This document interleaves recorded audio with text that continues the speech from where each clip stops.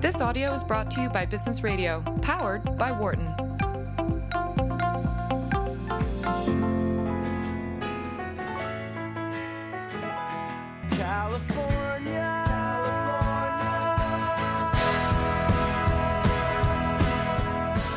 If you're wondering about all those California theme songs, my sound engineer, Tatiana Zemis, realized all our guests today happen to be from California, so hence all the California music. I'm Ken Smothers, professor here at the Wharton School, and you're listening to Your Money Business Radio, Sirius XM 111. If you want some advice what to do with your money, how to save it, invest it, and buy insurance with it, getting a will, paying down debts, budgeting, really anything to do with your finances, now's your opportunity. Give me a call live on Tuesdays here at 1-844-WHARTON.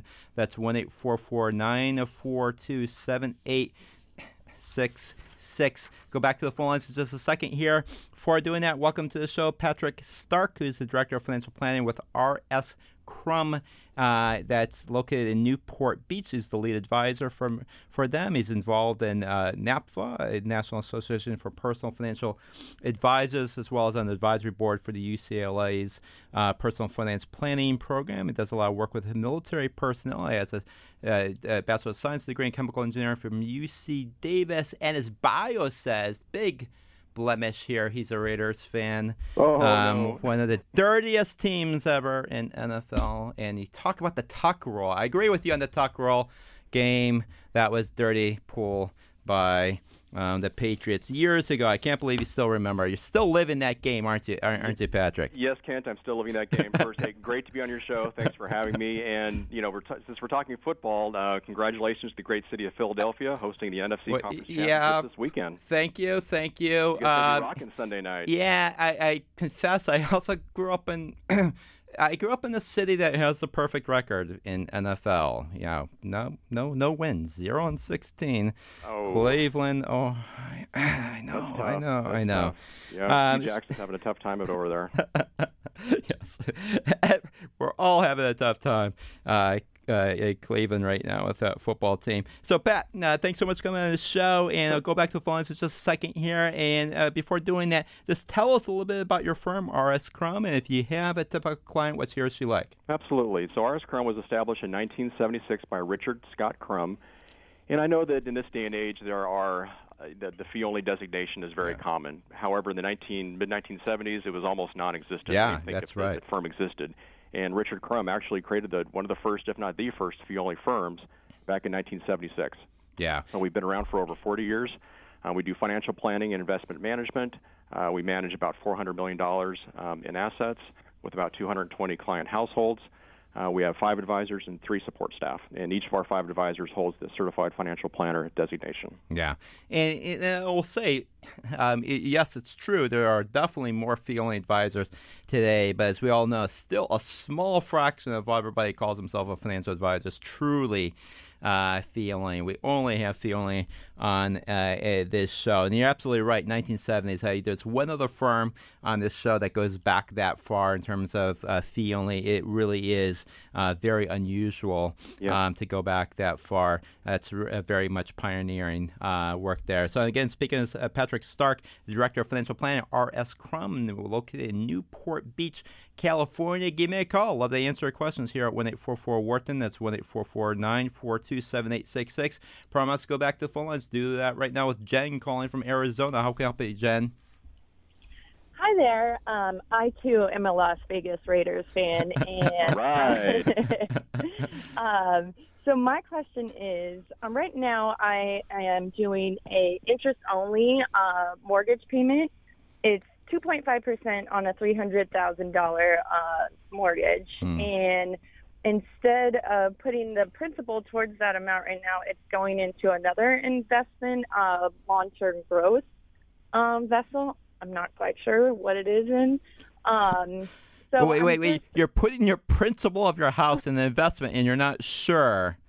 Is this the Hail Mary pass, these football analogies again? I mean, what is going on there? So I'm sure, I know it's like Eagle Fund something, but it was just suggested by my Morgan Stanley advisor. So Oh. maybe I need to do some research. Yeah, into it. yeah, I would agree with that, Jen. So, tell me about this 2.5% interest only. I mean, keep in mind, Yeah. Patrick comes from California, and they had very popular times with interest only loans, and obviously that a lot of risk with those, because you're not building up any real principal there. This 2.5%, is that some type of fixed rate? When does that reset? When is the jumbo? It's fixed rate for 5 years, Yeah. and then it goes to adjustable for another 10 after the 5. Yeah. And it can only go up to 5%. Yeah.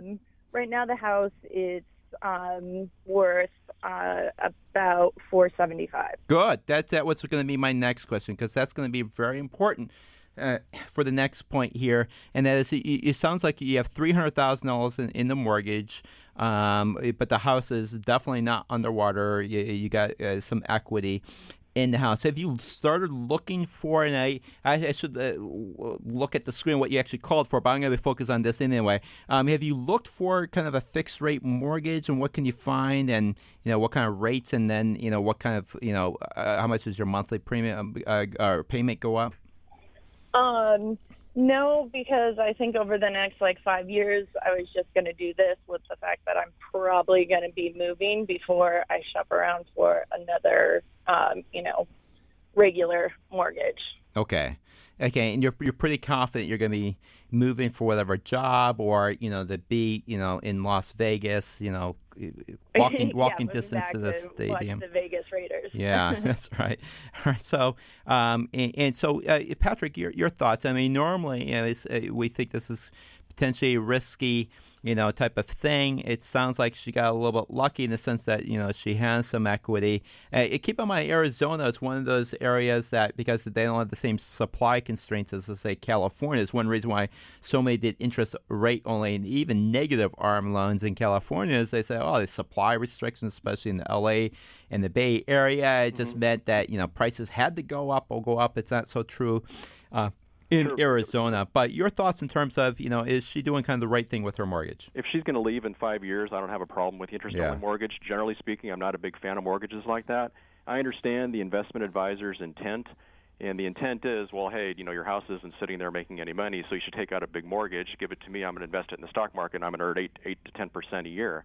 But we have to recognize as investors is that we earn our returns day by day, not in 50-year chunks of 8 or 10%, okay? So the market can stay irrational longer than we can stay solvent. So I'm not a fan of using a mortgage and investing the proceeds in order, to try to get outsized investment returns. Yeah, it really is not so much different, Jen, than simply getting a loan from a bank. Maybe a home equity loan, the lower interest rate, and then investing that in the stock market. It's really kind of a levered position. By not making contributions to your principal, you're not essentially establishing equity in your home. It sounds like you got lucky that house prices appreciated anyway, so you're going to have some equity in your home. I guess I would still tell you that this 5 years from now, you think you're going to move, you just never know what's going to happen. Maybe at least start thinking about, looking for, 3.5%, fixed rate loan, just to see what's going to happen. If you know for sure you're going to be moving, then and you're pretty confident that that house price is not going to decrease that much, and you have a realistic, expectation about what that house price is. Because keep in mind, if that house price does go down and you're underwater, so you're going to be, there's the big lock-in effect of being hard to kind of turn over that home. But for the most part, we really don't want to use kind of levered, positions in the stock market. It's just a very kind of risky thing. And it sounds like maybe you got lucky this time, especially because we had a nice kind of run up of the market. But the last thing I would also say, Jen, is even if, in fact, this thing pans out for you, partly because, we did have a nice run up in the stock market. Maybe you got lucky and you had your home price also went up independently. That, maybe typically I find advisors who make that recommendation are not fee-only advisors. I mean, typically Absolutely. fee-only advisors are not the ones making that recommendation. Yeah, I think they get 1%. Yeah, Or it's yeah. like right under 1%. Yeah, I Like would be point looking into away. that. I'd be looking into that. And basically, even if you're going to stick with the 2.5% mortgage and doing the current strategy, maybe you start thinking about maybe taking that money, moving it to look for a true fee-only advisor, or if you feel comfortable, just, you understand the investment strategy and you're comfortable with it, even doing it yourself in Vanguard, something like that. But, at a minimum, I would be checking into that investment advisor because, again, an investment advisor that's fee only is typically not making that recommendation, and that means often much higher charges. The bad news could be that you are paid a big front load and you're not going to get recover, but, that's something you should be investigating to figure that out. Is that helpful, Jen? Yes, it was. Thank you very much. All right. Thanks so much for calling. I really appreciate it, Jen. And let me go to Eric calling from North Carolina. How can we help you, Eric? Hey guys, so I'm a technical consultant for a software company. I work remotely, Yep. And I'm an entrepreneur. And I was granted from the tech company. I was granted restricted stock units. Yep. And I'm coming up on a vesting schedule where I'll get a quarter of the total that I was allotted. Yeah. Right.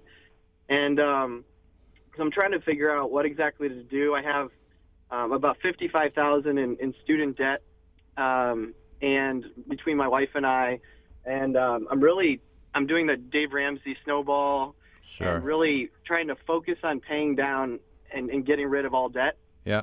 where possible. And then once that's all gone, then I'll really focus on retirement, which I kind of flipped around. I started with retirement when I was right out of school. Good. But, No, that's good. So, Yeah. So right now, I'm really focused on paying down debt, and I know that once I vest, the amount of RSUs that I vest, I did a little research, I'll have to pay income tax on that amount, whatever Sure. that's worth. And right now, it's sitting around like $35,000.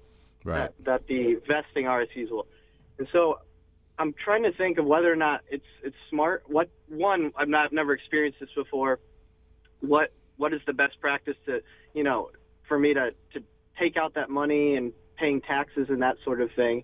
And then, do you think it's a good idea for me to just use it to just crack down on a bunch of that student debt to try to get that off my plate? Yeah. You tell me, what's the interest rate on your student debt?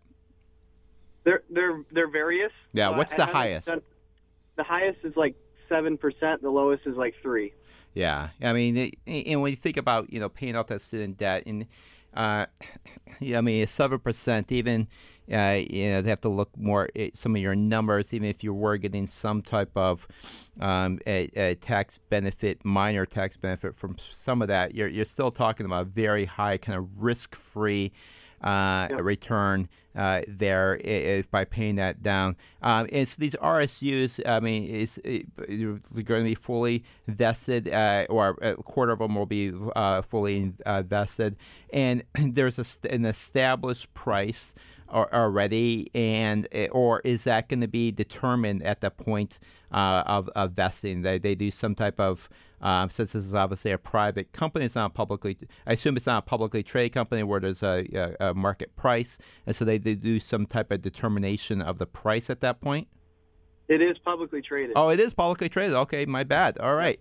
So in that case, it's going to be very easy to kind of determine that price. And what is your income per your household income annually? So my wife stays at home. Yeah. We're blessed to be able to do that. And Yeah. I make about $130. 130. And these RSUs, you said about 30 are going to invest next year. And then when is the next vesting going to happen after next year? What's the time? Yeah. So I'm glad you brought that up because it's kind of cool how they do it. Okay. So it's 25% after 1 year. Yeah. And then I think it's a 12th. So every quarter for the next year, I'll get a 12th of the remaining amount. So it's a 4-year total vesting schedule. But so I'll have chunks of like $7,000 to $10,000 per quarter for the rest of the year. So I have to like based on this decision will actually drive the rest of my decisions for the rest of the year as well. Yeah, and that's a very common investing schedule. It's known as the 4-year vest with 1-year cliff, and so that's pretty standard. And so it sounds like the reason I asked that, if there was a gap, then sometimes there's an opportunity to kind of split when you take the money out across tax years. But it sounds like that's not going to be the case here. And in terms of other saving for retirement or anything else, how much other saving do you have? I think it's around like 40,000. Okay, so that's kind of your emergency fund, something like that. Is that right? Like in a savings account? Yeah.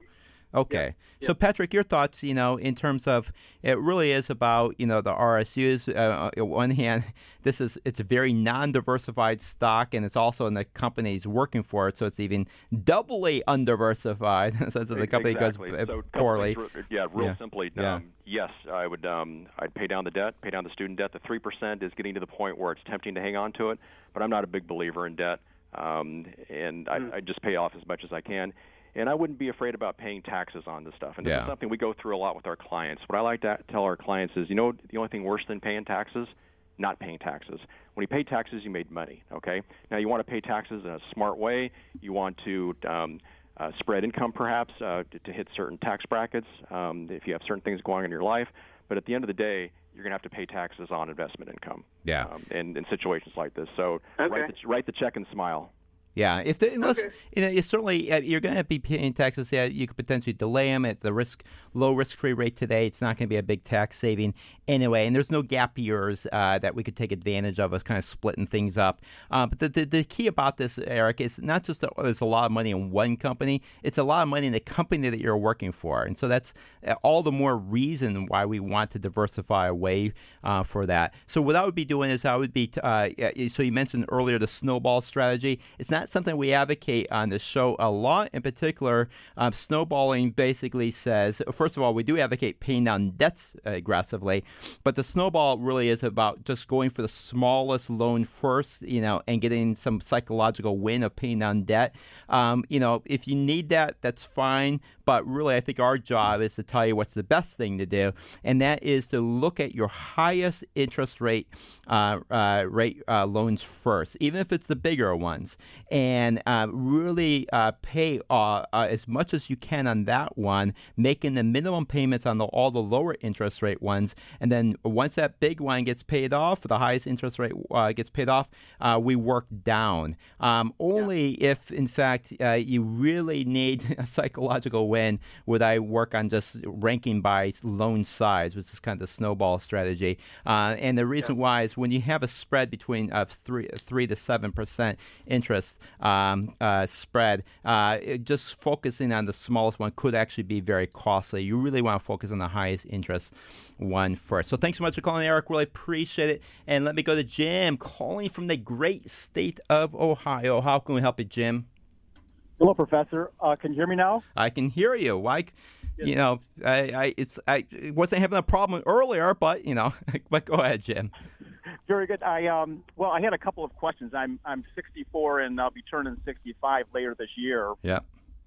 And probably probably ready. Well, not so much ready to retire, but I'm probably going to be retired at the end of this year. And one thing I do have is I have a lump sum offer from my previous employer, payable around my 65th birthday in the fall, and that is $70,000, or I could take $447 roughly a month for life. Yeah.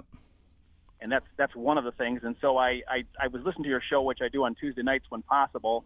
I appreciate it. It's a great show. And I was listening, that you were saying it's like discounted so much that it's usually better to just stay with the monthly payout. Yeah.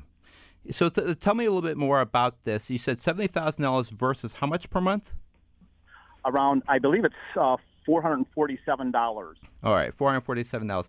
And so when we're talking about kind of, break even, we're not talking about that many years to break even. Yeah, and we're talking about a private employer, I assume. Is that right?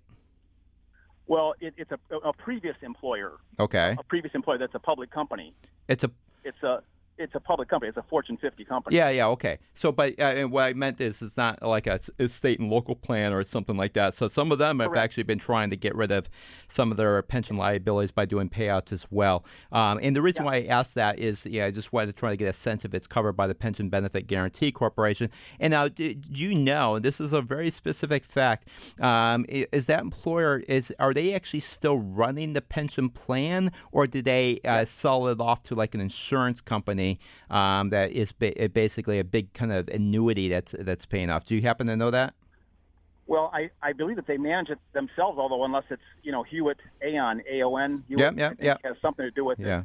Yeah, there's a good chance they do. Yeah, in fact, they're in the kind of insurance consulting business themselves. It's a lot of times a lot of the Fortune large companies, Fortune 50 companies and so forth, will run their own. Now they have to look at their own case, but they certainly would know what to be doing here. So I will say more generally, from a general perspective, typically the payout is not, unless you're telling me you're really sick and you're on your deathbed and so forth, but typically the one-time payout, there's a reason why they're offering that. They're trying to tempt you to try to get out of their pension liabilities as soon as possible, but it's usually not a very good deal. They're using a pretty high discount rate to get that calculations. Patrick, so I'm not going to ask you to do actuarial calculations on the fly, but has that been your experience, in terms of payouts, if you did the calculations for other clients, that typically the one-time payout is not as good of a benefit as is taking the monthly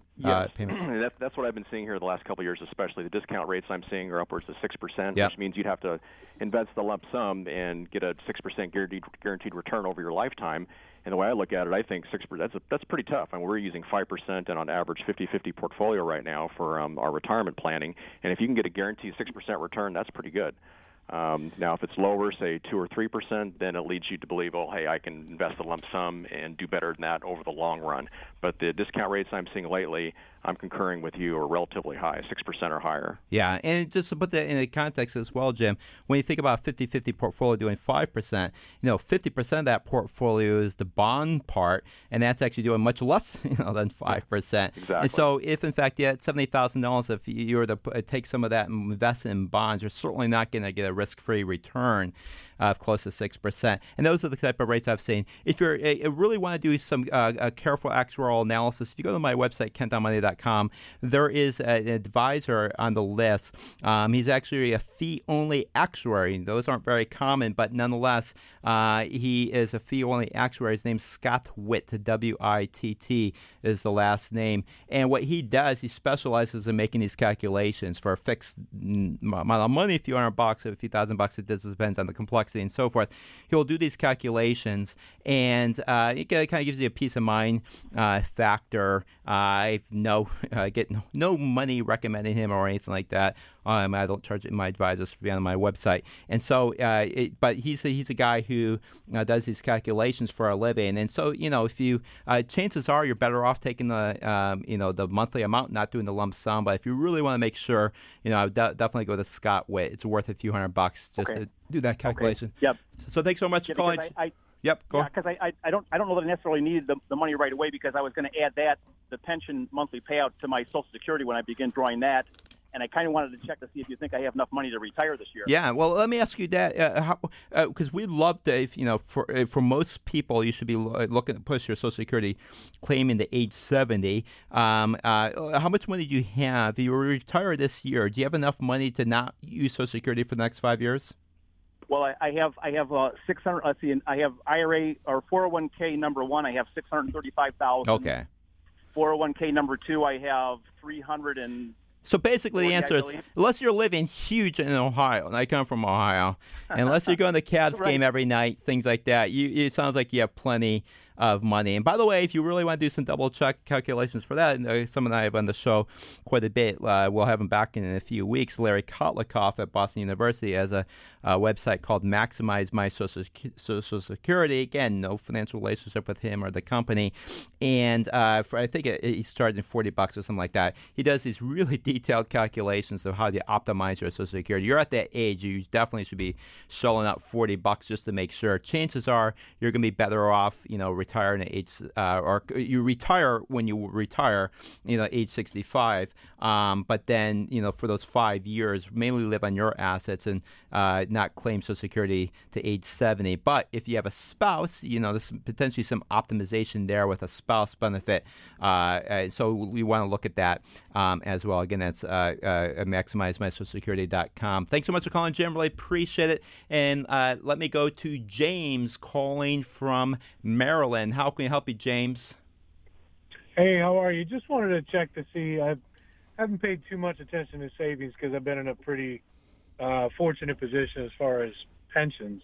Okay. So I just wanted to kind of give you an idea of where I'm at and ask you how well I think I'm going to be off. All right. Give me the numbers, man. Give me the numbers. All right. So 50 years old. I probably only have about $200,000 in savings. Okay. I've got 2 kids already through school. One either may not be an issue, it already may be paid for, or it'll probably cost me about $100,000 over 4 years. All right. My pension is about $65 a year. That increases with the cost of living. So this is like you're calling from Maryland. Is this like a federal pension? Yep. Okay, good. And that's where you're getting the cost of living index from. Okay. Yep. And then there's also disability payment that is currently about $25 a year, tax free. Mm-hmm. May increase up to 30, 35 in the next year or so. Okay. Wife makes about 20 a year, probably going to go to 40. And I right now trying to figure out, I was making about 150 for the last couple of years. Moving to a job that's probably going to be somewhere in the neighborhood of about 100. I'm having a conversation this week about that. And then my father, we should probably walk away with, it won't be a taxable estate, but between the 3 of us, we'll probably get about $1 million, $1.5 million each. Okay. So, I mean, right now our monthly expenses run at about $8,000. In about 5 years, that'll probably drop to about $6,000. Another 5 years, get the last kid out of the house and kind of out of college, probably drop another couple. And then 10 years from that, the house will come off for about 23. So, we're probably looking somewhere around 4 or 5 a month for expenses. Mm-hmm. We'll be making probably close to 100, if not over, just in pension. Okay. And then, keep in mind the DI will kick off at some point, age 65, something like that. But the pension plan is either military, federal government, index for inflation, and the indexing for inflation is the key. And it sounds like that's going to be delivering you $65,000 until you pass away. And is your wife protected as well, or is it just until you pass away? I bought it in the survivor benefit plan where essentially she gets about 55% of that for the rest of her life, increasing with the cost of living. Yeah. So, I mean, certainly you're going to want to, that's the bigger risk here. You're going to want to try to get costs down and so forth. So is your question when you can retire? Is that or what is your question? No, I mean, I'm kind of, I guess, how comfortable do I need to increase savings if I'm going to have about $1 million coming, at the passing of my parents, and I'm probably going to be making about $100 a year for the rest of my life just in pension alone. Yeah. So are you comfortable working till, age 65, something like that? Yeah, absolutely. Okay. Yeah, I mean, you're probably the key here is the pension. You never know when that million's coming or if it's even coming and so forth. We don't want to plan to completely rely on that. Patrick, we only got about a minute left in this segment, but any thoughts here? Yeah, just briefly. First, congratulations on your pension. Very rare to have a pension. Even rare to have a pension that's adjusted with a COLA, cost of living adjustment. And Ken, you brought this up, and thanks for bringing it up. It's the survivor benefit that I'd be most concerned about. Just doing a back of the envelope number, I think calculations. I think you're going to be fine. I want to make sure your wife is okay if you happen to pass prematurely. Yeah. Okay. At 55% survivor benefit, does that leave your wife enough money to live on? Yeah, and that would be my primary focus here. So, James, here's what I would be doing. First, try to make sure you're claiming Social Security benefits at age 70. Again, look at the MaximizeMySocialSecurity.com. At some point, you don't have to do it now, but in some years to come. And the reason why that's going to give you a much bigger survivor's benefit, she's going to inherit a bigger benefit. And secondly, because that $65,000 is great, but she's going to get 55% of that. But potentially even consider, this may seem crazy, 50 years old, but consider maybe even buying a little bit of a small life, a 10-year life insurance plan until you've been able to build up even more assets. So thanks so much for calling. Really appreciate it. Got to go. Patrick, thanks so much for coming on this show. You can find out more about Pat by going to his website, rskrum.com. Again, rskrum.com. I thank my wonderful guest today, my audio engineer for great California spin music here, Tatiana Zemis, my producer, Michelle Stucker. We'll see you next week, 2 p.m. Tuesday. For more guest interviews, check out our Wharton Business Radio Highlights podcast on iTunes and Google Play.